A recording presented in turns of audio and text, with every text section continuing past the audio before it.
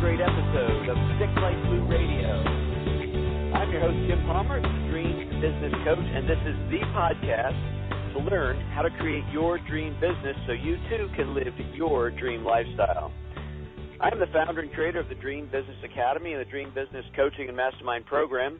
I coach entrepreneurs and small business owners at all levels how to build a business of their dreams so they too can live their dream lifestyle. Today's episode is sponsored by Dream Business Academy. That is a 3-day live event. Our next one, which will be our 7th, taking place in Providence, Rhode Island, September 27th, 28th, and 29th, right on the water. It's beautiful. This is a marketing and business building event.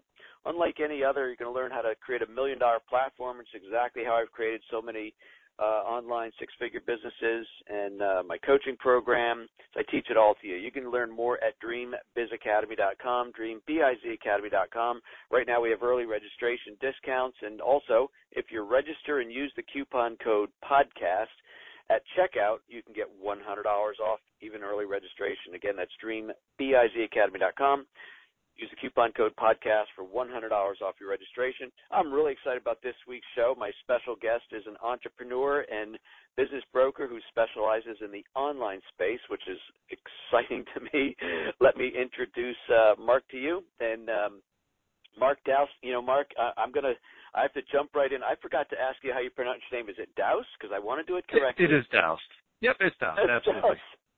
And we roll, so we're just going to roll right on. That's how I do it. But doggone it, this is my 6th interview today, and I would get a little out of sequence. So anyway, Mark Daoust is an entrepreneur who loves to help fellow entrepreneurs sell their online businesses. As the founder of Quiet Light Brokerage, Mark's firm has helped hundreds of entrepreneurs maximize the value of their e-commerce and content-based businesses and successfully exit to the waters, to the mountains, to the beach, wherever they want to go.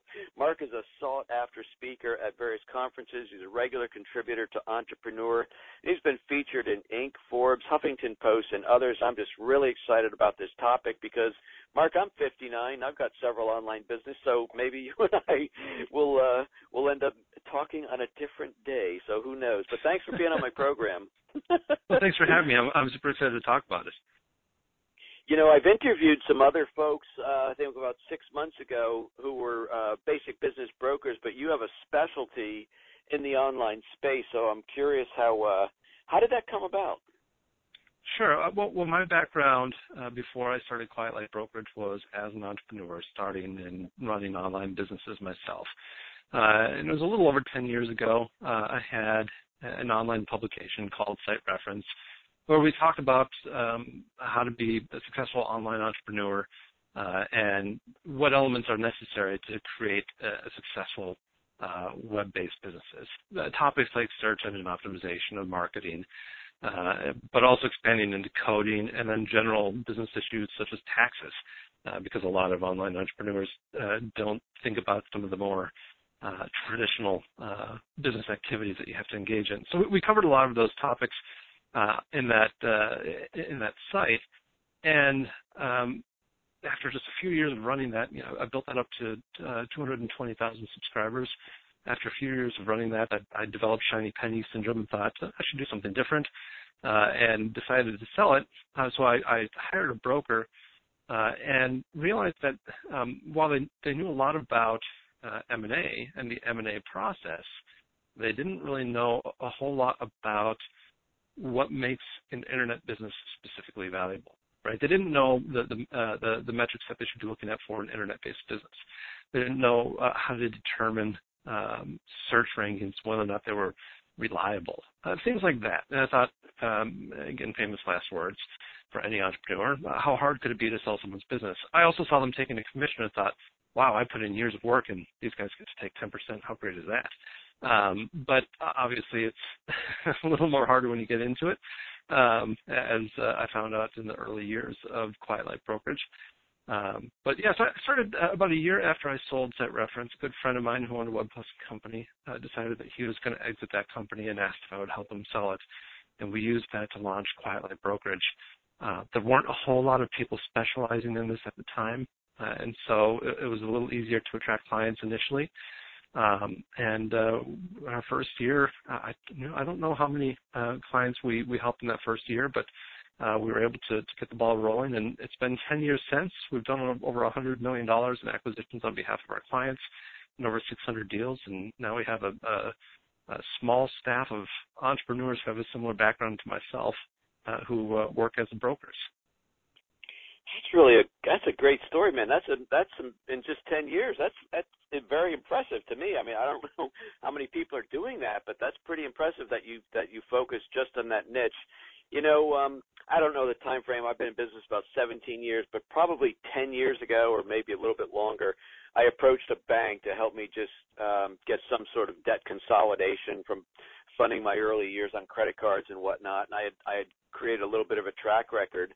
But the banker, who kind of looked like he came off of Father Knows Best, he says, "What kind of assets do you have? I mean, what kind of equipment do you have? And what kind of this?" I have nothing, man. It's me. I'm doing it. But look at my track record.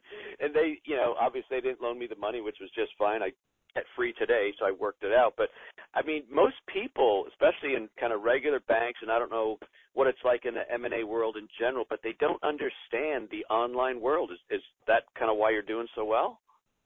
Yeah, I think that's exactly right. And the specialization of having somebody help you through the exit process who knows the online world, both from the buy side and the sell side, is really crucial. I tell people all the time, buying and selling an online business, it's a riskier asset because you don't have those physical assets, right? If you buy a restaurant and it fails, you still have equipment that you can sell in real estate. And that's the downside to an online business. You don't have that physical asset that you can sell. The upside is the lifestyle, the ability to run these businesses with very little physical infrastructure and very little staff. And so it's a very appealing acquisition for a lot of investors. But you have to know what you're looking for. You have to know what constitutes a stable online business versus one that's just going to go poof and gone within a few months after buying the business. And that happens, by the way. I mean, fortunately not with a lot of our listings, but I've bought and sold in the past. I've lost in the past because sometimes it's difficult to know what is going to go poof and gone. So it's important to have somebody who can get in there, take a look at a business and see, is this thing stable? Is it going to survive in the future? And help through that process. I mean, that is, I would think, in all fairness to the Father Knows Best era bankers, that is a little bit hard to know sometimes with online businesses. I guess there's different models, but, I typically think of membership models. There's X number of people, with a recurring revenue stream. And, I mean, most of those models, unless I'm mistaken, please point it out to me, most of those models don't have contracts. They're not staying for a certain period of time. It's kind of, if you're finding value, you're staying. But is that where some of the challenge comes in? I mean, how do you prove that, at what point are you able to prove stability to an interested buyer? Sure. Well, I think it depends a bit on the model itself, but in the example that you bring up here of, say, a content and subscription-based business, absolutely. There's going to be some metrics that we're looking at. We're going to look at the lifetime value of a client. How much are they paying over the entire lifetime that client stays with you? What's your monthly recurring revenue? So are you compacting all of that value up front, or is there a nice MRR? Take a look at the cost of acquisition to see if it is actually profitable. And you can take a look at this over some history. And this is a big area that we look at would be the history. And look to see whether or not that's sustainable. I think having some basic knowledge of what constitutes a sustainable trend versus a fad online in terms of marketing or sustainable traffic is important. And then also being around long enough to see some of the changes. If you look at just the history of the internet over the past 10 years, there have been some things that people thought were extremely stable that turned out not to be. For example, Google. Having natural rankings in Google used to be something that everyone would come to us and say, hey, we've got great rankings. This makes our site really valuable. Well, then Panda and Penguin happened, and a lot of these people lost their rankings overnight. And what everyone learned from that is that you need to have some stability in your traffic and not just rely on one site for all of your inbound traffic. I don't want to get too into the weeds here on that, but being able to assess and have some familiar with the internet realm and what constitutes a fad versus sustainable business model is crucial. Let's talk a little bit about valuations and exit planning. I've heard the term anywhere from a minimum of 3 years, but more than likely 5 years. You should be doing, you should be strategically planning at least 5 years out. Do you find that true with internet businesses as well as, kind of brick and mortar type businesses? I think it's less with internet-based businesses. I typically advise people 12 to 18 months is really what you need, unless you have something with your business that's so significant that you need to make major changes to how you're doing your business. But most changes you can make over the course of 12 to 18 months in order to get positioned for sale. Okay. With a lot of small businesses, you obviously set your books up and run your business a certain way, of course, all above board, but, basically to minimize your profits so you can minimize your tax burden. Is that a downside when you're selling if somebody looks at your bottom line, or have you found it easy to explain, I guess, if they have an entrepreneurial mindset to begin with, they sort of understand where rent and, Sure. some of the other stuff is kind of buried in the books, so to speak? Sure. No, that's a great question. Most buyers do understand that because most buyers are entrepreneurs and most buyers have done the exact same thing. But there has to be a certain level of transparency there. When we do a valuation on a business, what we look at is a number called owner's discretionary earnings. And so we're going to look at things like rent or your travel and the car that you're expensing. If you have an internet-based business, you probably don't need a car on the company books, right? And we get where that comes in, or depreciation and amortization. What we want to be able to provide a buyer is a number so that they can understand, what does my ROI look like in this business if I were to own it. There's a bunch of discretionary expenses that you're going to interject to reduce your tax burden. That's not what somebody's really worried about. Somebody's really worried about what was my return on investment on this acquisition. When you're talking about valuations, again, I'm probably asking questions which go all over the place, but on average, what's a reasonable expectation of ROI? A couple of years out, 5 years out, or does it just depend on the cash flow? It depends on the type of business, depends on the cash flow as well. But I'd say most investors are looking to get paid back on their initial investment within a 2 to 4 year period. So you often see multiples kind of hovering around that 3 times discretionary earnings. Now, if you're in a software as a service type business, those numbers tend to be a little bit higher. If you're in another type of business, some traditional e-commerce businesses might get a little bit lower sort of multiples. And these, this is a very multiple-driven industry. When you're talking about valuations, it's not a complex approach. Pretty much everybody uses this earnings multiplier approach to valuations. The multiplier, again, will change based off the type of business and also a lot of the subjective qualities, but also based on the economy as well. When I started Quiet Light Brokerage, getting 5 times earnings for any business was kind of standard. During the Great Recession, when all the banks failed, being able to get a multiple of, say, 2.5 times your annual earnings was extremely difficult. And now we're creeping back up. So there's a lot of things that influence that valuation multiple. So doing a little bit of preparation for the interview, what is Amazon FBA-based valuation? That's a new one on me. Amazon FBA? Yeah. Well, Amazon FBA is fulfilled by Amazon. So instead of just having a website on your own, customer comes to your website, buys a product from your website, and then you ship it out. Amazon FBA allows you to get your product on Amazon, and you store your product with Amazon as well, and then they fulfill the order. This is absolutely exploding in the e-commerce space. It makes sense, frankly, for pretty much every e-commerce, almost all e-commerce businesses to have some sort of Amazon presence.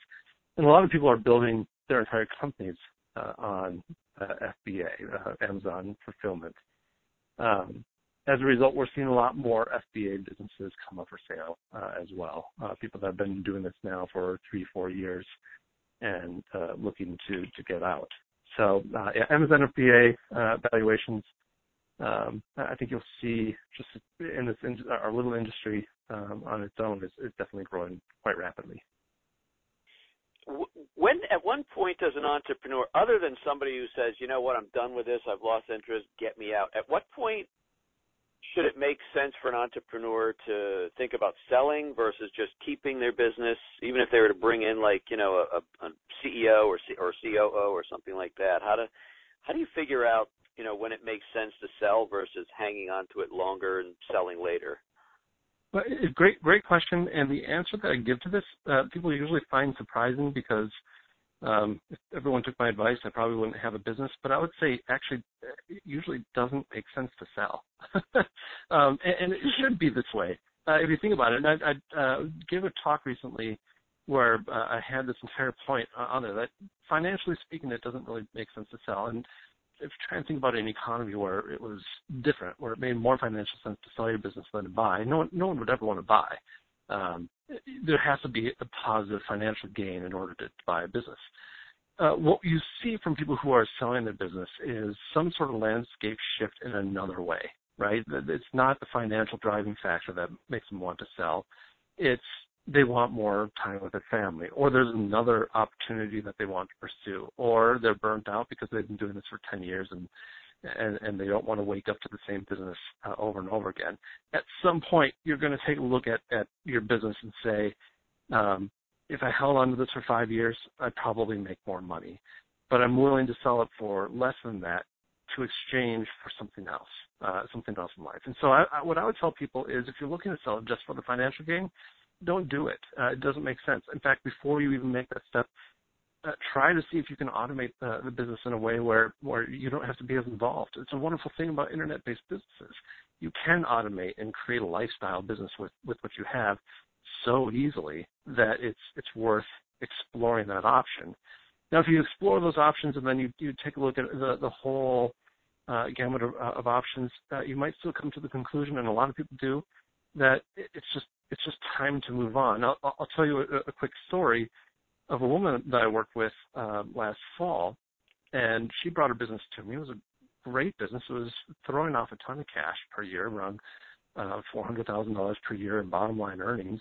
She didn't have to do that much. She woke up, ran the business for 1 to 2 hours a day from her home, and there was no reason to believe that this business was going to go down. It was a great business. And she wanted to sell it. And I told her, I wouldn't sell this if I were you. It's not often that somebody stumbles into a business like this. But for her, it was really important to get out of it because she couldn't detach herself from the business. She couldn't enjoy her life because she worked so hard to build it up where it was that she continued to obsess about it, and she knew that she needed to separate herself from that and then start on a different project with a clean slate. And for her, that was the primary driving factor behind selling the business. And I'm still in contact with her today. She's very happy about her decision to sell and did quite well in that sale. But again, the decision wasn't financially motivated. She got a good chunk of cash from the sale, but she would make more money probably over the long term if she just held on to the site. So as you say, the driver for her wasn't necessarily, I want to do a big cash out. She's probably just tired of it. As you know all too well, because you did it yourself, if I was to add up the friggin' hours that I worked in the first 10 years of my business, it's more than the previous 25 years of my career. Is that like a driving thing where people just kind of burn out and want a different lifestyle? Or? Exactly. I would say that's the number one reason people sell is that they're burnt out and they don't want to wake up to the business every day. I just worked with another person. He owned his business for 19 years. And I was looking at the business, and we went over what are the opportunities for growth of this business. And we identified just a bunch of low-hanging fruit. And so I asked him, well, why haven't you done these things? And he said, I just don't want to. And it sounds so silly, right?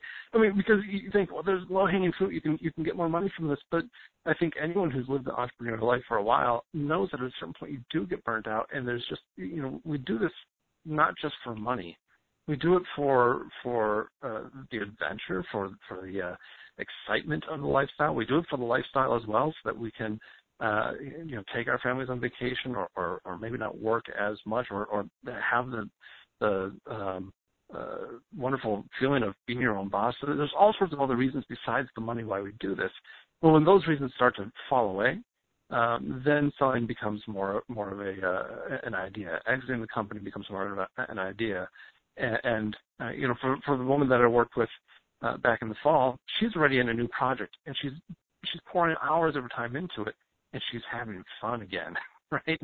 I think for entrepreneurs, we're kind of silly that way. That once we get something good, we're like, well, I want to do this again.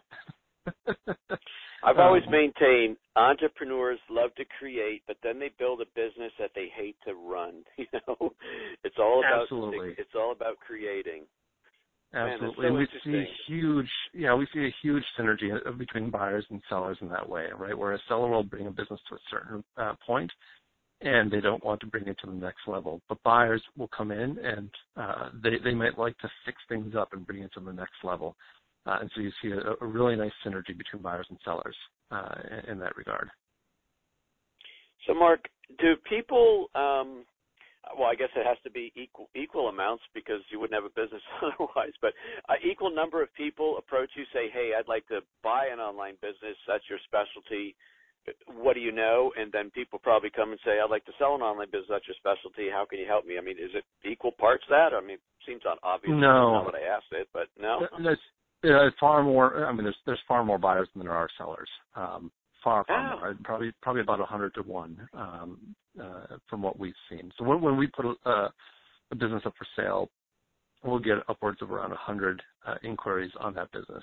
And I was just telling somebody else, as far as our numbers internally, it's about 100 to 1 buyer to seller ratio. It's hard to find a good quality online business to buy, and there's a lot of people looking to invest in these businesses. So, yeah, definitely a seller's market in that regard. Who is the typical buyer? Is it somebody who doesn't want to go through the pain of starting and going through, I went through my first year, I call it revenue free. Is it somebody who just doesn't want to do that legwork? Are they adding to their portfolio? Like, who's a typical buyer of an online business, if you don't mind my asking? No, I don't mind at all. Yes and yes to your examples. It varies. You'll get individual investors. You have people who are working a day job who decide that they want the luxury of working from home. You have small investment groups or people who have a small portfolio of businesses. I own more than one business myself. And then you'll get up into the private equity as well, where they're rolling up businesses as well. So it really does vary as far as the type of buyer. I would say that when you get to certain dollar amounts for the exit, you see different types of buyers. Once you get in the $1 million plus range, you start sniffing more into the private equity territory. And below the $1 million level, it's a lot more individual investors. But it does vary across that spectrum of highly professional investor to somebody who's worked 20 years in sales and wants to work from home now. I imagine a lot of folks probably try and sell it themselves and stumble and fall, and then they come see somebody like you. Or yeah.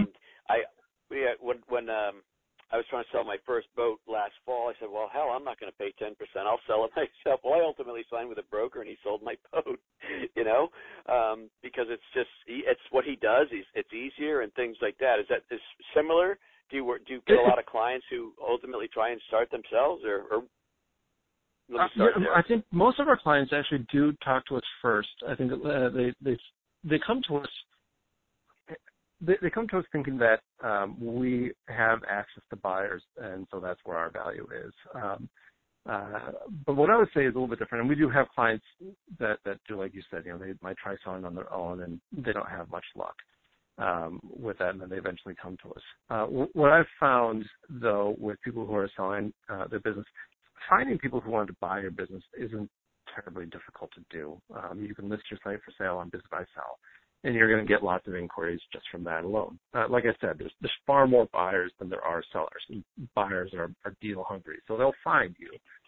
knowing what to show buyers and knowing the process and knowing what drives buyers and knowing what motivates people to buy, that's where hopefully the value of a broker like ourselves comes into play. And hopefully we're giving you more value than you're going to get if you try and sell a business on its own. What I have found from those people who try to sell the business on their own and then eventually come to us, they send over the information that they're sending to buyers. And when I see that, I immediately think, I know why you're not selling your business, based off the information that you're presenting to me.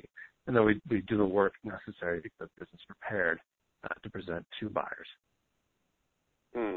What do you mean? People are showing too much, or it's just not prepared properly, or just showing the wrong information? So what people often focus on, what entrepreneurs often focus on, is we focus on all the things that make that business great for us, right? So I'll often hear from an entrepreneur about the great deal that they struck with a vendor, or the great automation system that they built in the back end, which relieved a point of stress for themselves. And this becomes the value that they've built into the business for themselves. And that's perfectly valid and fair. But when you're selling a business, you're selling to a buyer, and their motivation in buying is going to be different than your motivation in owning the business. Their motivation is ROI. And so when I speak at conferences, I speak a lot about, how do you present your business for sale? If you're not going to use someone like myself, how do you go about doing this? And the first thing I try and drill into people is buyers buy for one reason only: return on investment. And this is the case for anything that you ever buy. You're looking for a return in some sort. If you go to a nice restaurant, you're looking for a return in the form of a delicious meal, right? So you're always buying for a return on investment. Buyers buy businesses because they want the return that can provide. That's going to be first financial, and then second lifestyle. And so when you start to think about your business in that sense, the information you need to present starts to kind of bubble up to the top. And when we prepare a business for sale, somebody's business for sale, we approach it from that same standpoint. We know what buyers are looking for, and so sales 101, once you know what your audience wants and what your buyers are looking for, start to present the information and the benefits to what their wants are first. Very interesting, man. I'm sure my audience is going, geez, Jim, ask a question for me. hopefully I did that, because I was thoroughly interested in this topic. How can people learn more about you and connect with you if they're so inclined? Sure. I welcome any conversations with anybody, even if they're not looking to sell their business right now, don't know if they want to sell, just want to talk shop. Myself and my entire team, we're all entrepreneurs. Interesting fact, everyone that works with Quiet Light Brokerage, with the exception of one guy, was a client first. And so we're all entrepreneurs first and foremost. They can go to our website, which is quietlightbrokerage.com, and contact us through there and talk to any one of us. And again, we just like to have conversations with people. So if somebody is just interested in learning more, see what the value of the business is today, see what the process would look like, just encourage you guys to reach out and talk to us. We love having conversations. Awesome. Well, fascinating topic. I'm really glad this interview came across my desk, and I think you and I'll probably have another conversation sometime. Thanks so much, Mark, for being on my program. Thanks, Jim. Thanks for having me. My pleasure. Hey, folks, that wraps up this special episode of Stick Like Glue Radio. Thanks again to Dream Business Academy for sponsoring the show. Again, you can get $100 off your early registration fee using the coupon code podcast at checkout. Just go to Dream Biz Academy, dreambizacademy.com for all the details. Thank you to my editor's assistants and all my Dream Team members who make what I do so darn easy, make me look good. I'm your host, Jim Palmer, the Dream Business Coach. I am committed to helping you build a more profitable business faster. See you next week for another great show. Take care, everybody.